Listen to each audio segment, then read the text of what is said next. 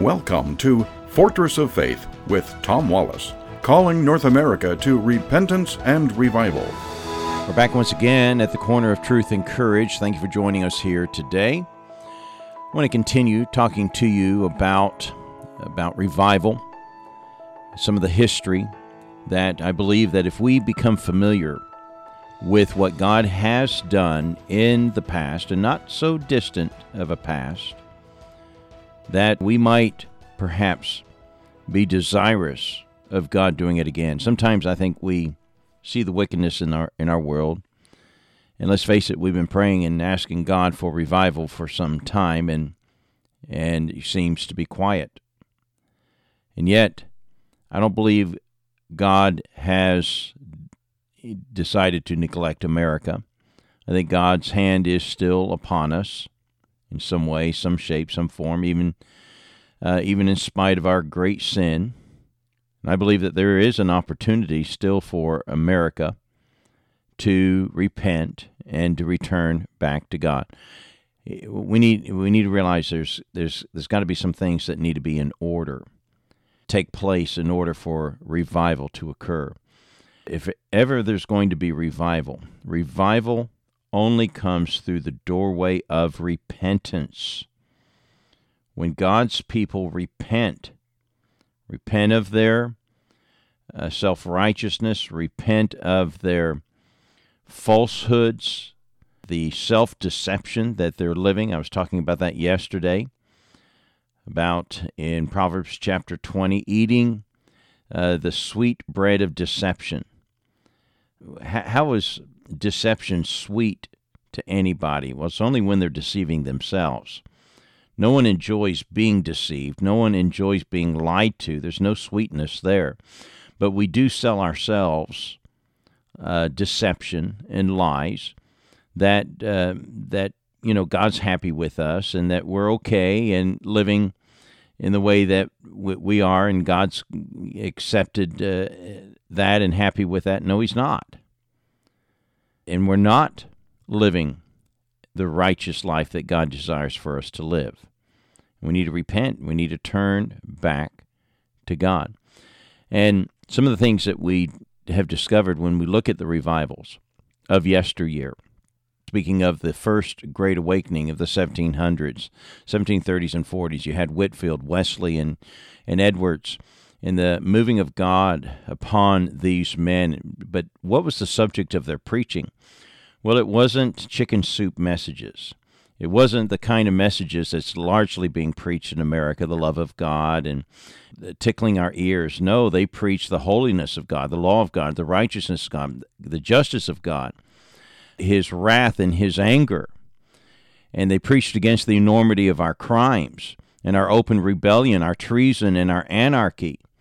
This is what was written and recorded by those who lived during that time and made record of what was going on. But when this was happening, finally the power of God descended upon us, and in such a way that people couldn't stand before God. They fell upon their faces, almost as if they were, seen as unconscious. The awakening, the revelation of God's holiness was so disturbing that people couldn't stand before His presence. And then they saw the enormity of their crimes before God, and it caused them to tremble and fear God. Then we move forward to the 18th century in the Second Great Awakening, when we had preachers like Charles Finney, Richard Allen, Henry Beecher, Alexander and Thomas Campbell, Benjamin Randall, John Redfield, and others, where God used them in a mighty, mighty way. I've spoken often of the Lewis Revival awakenings and what was happening there off the coast of Scotland in the Hebrides Island. And the reason why I speak about it is because I have just a little bit of contact. I met a person who was a little child at the time, and she had memories of what had happened during this time. Now, if it wasn't that long ago, I mean, it was in the 1950s, and she spoke of of the moving of God. Let me read to you from Lewis Campbell, the actual preacher that God had used in a mighty, mighty way there. And here's his record, and you can listen to it. We've played it for you, portions of it on our broadcast in the past, and maybe next week I might make some plans to do it again. But let me read to you the text, and of course now, if you listen to his actual recording, he has a very, very strong Scottish accent. The brogue is very sometimes hard to tune your ear in if you're not used to it, and a bit of mixture of Gaelic in as he speaks there. But let me read to you from the transcript of his testimony. And he uses this expression, when God stepped down. When God stepped down. And I think that it's important for us to understand that expression. And it's an important expression. That when God hovers over or steps down and brings his presence amongst us there, that is the moving of revival.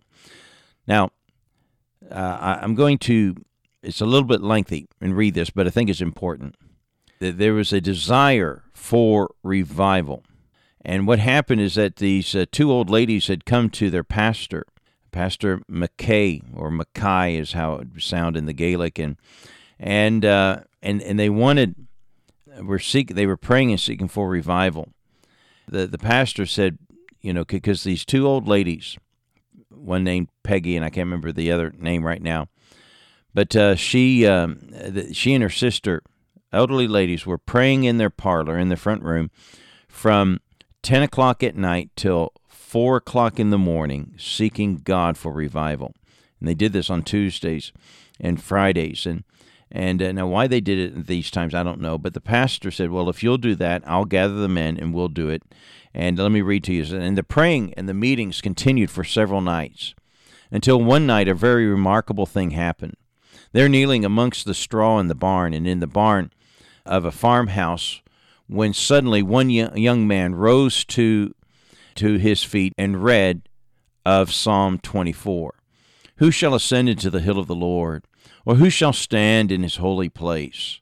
He that hath clean hands and a pure heart, who hath not lifted up his soul unto vanity, nor sworn deceitfully, he shall receive the blessing of the Lord. And he shut his Bible, and then looking down at the minister and at the other men who were kneeling there, he said this rather crude words, not so crude in Gaelic, but this is what he said. Brethren, it seems to me just so much humbug to be praying as we're praying and in waiting as we're waiting if we ourselves are not rightly related to God. And he began to pray, lifting his hands. God, are my hands clean? Is my heart pure? And that dear man got no farther. He fell to his knees and then onto his face among the straw. The moment that happened, in the barn, a power was let loose in Barvas that shook the whole of Lewis. I say it shook Lewis. God stepped down. The Holy Spirit began to move among the people. And the minister, writing about what happened on the following morning, said this, You met God on meadow and moorland. You met him in the homes of the people. God seemed to be everywhere. These kinds of testimonies are consistent of the first awakening, the second awakening, and other great revivals that we have studied and have record of the moving of God. But I want you to notice a few things. Number one, they prayed. They prayed and sought the face of God. I'm here to tell you that revival will never come unless God's people are seeking his face and calling out to God for revival. Another thing that we must recognize, as this young man said so correctly, we could be praying and waiting, but nothing's really going to happen unless we're rightly related with God. And he looked to Psalms 24, who shall ascend into the hill of the Lord? Who shall stand in his holy place? And as the scriptures read, he that hath clean hands, he that hath a pure heart, who hath not lifted up his soul unto vanity, nor sworn deceitfully, he shall receive the blessing of the Lord. See, my friends, if we're going to have revival, we need to come and repent.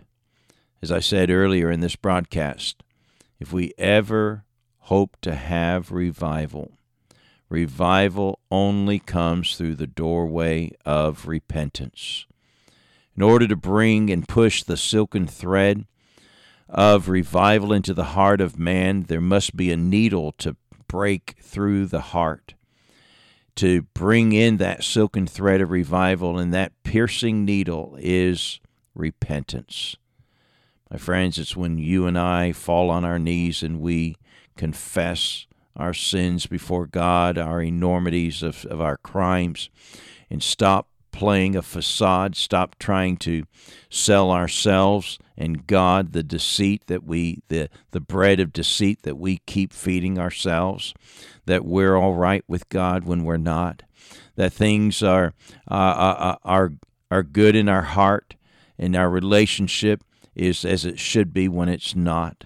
My friends, we've got to stop deceiving ourselves, and we've got to realize God sees our heart. We're not fooling Him. We may be fooling ourselves. We may be fooling others. We may be fooling our preacher. We may be fooling our spouses. But we're not going to fool God.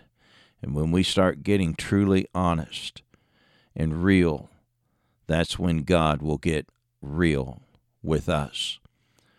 Oh, my friends, we need a revival. We need, like they did in the past, become dissatisfied with how things are in the present.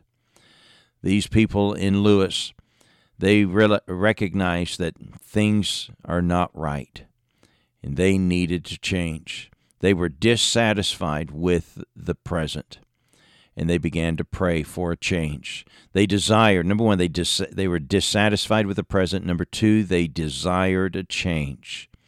Then they diligently petitioned heaven, and they had a definite belief that God would grant their request.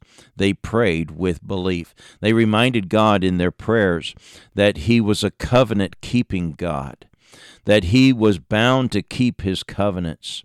And they reminded God of His covenants, that He would bring blessing and revival to those who diligently sought Him for it. And I'm here to tell you that if we have a definite belief in God that He would grant our request, this is why I say that revival is a prayer away. But God is looking for vessels. He's looking for people that He could send down His Holy Spirit, the power of the Spirit of God, to fall upon man and to do a mighty work. Would you begin praying for it? Are you there, dissatisfied with the present, desiring a change?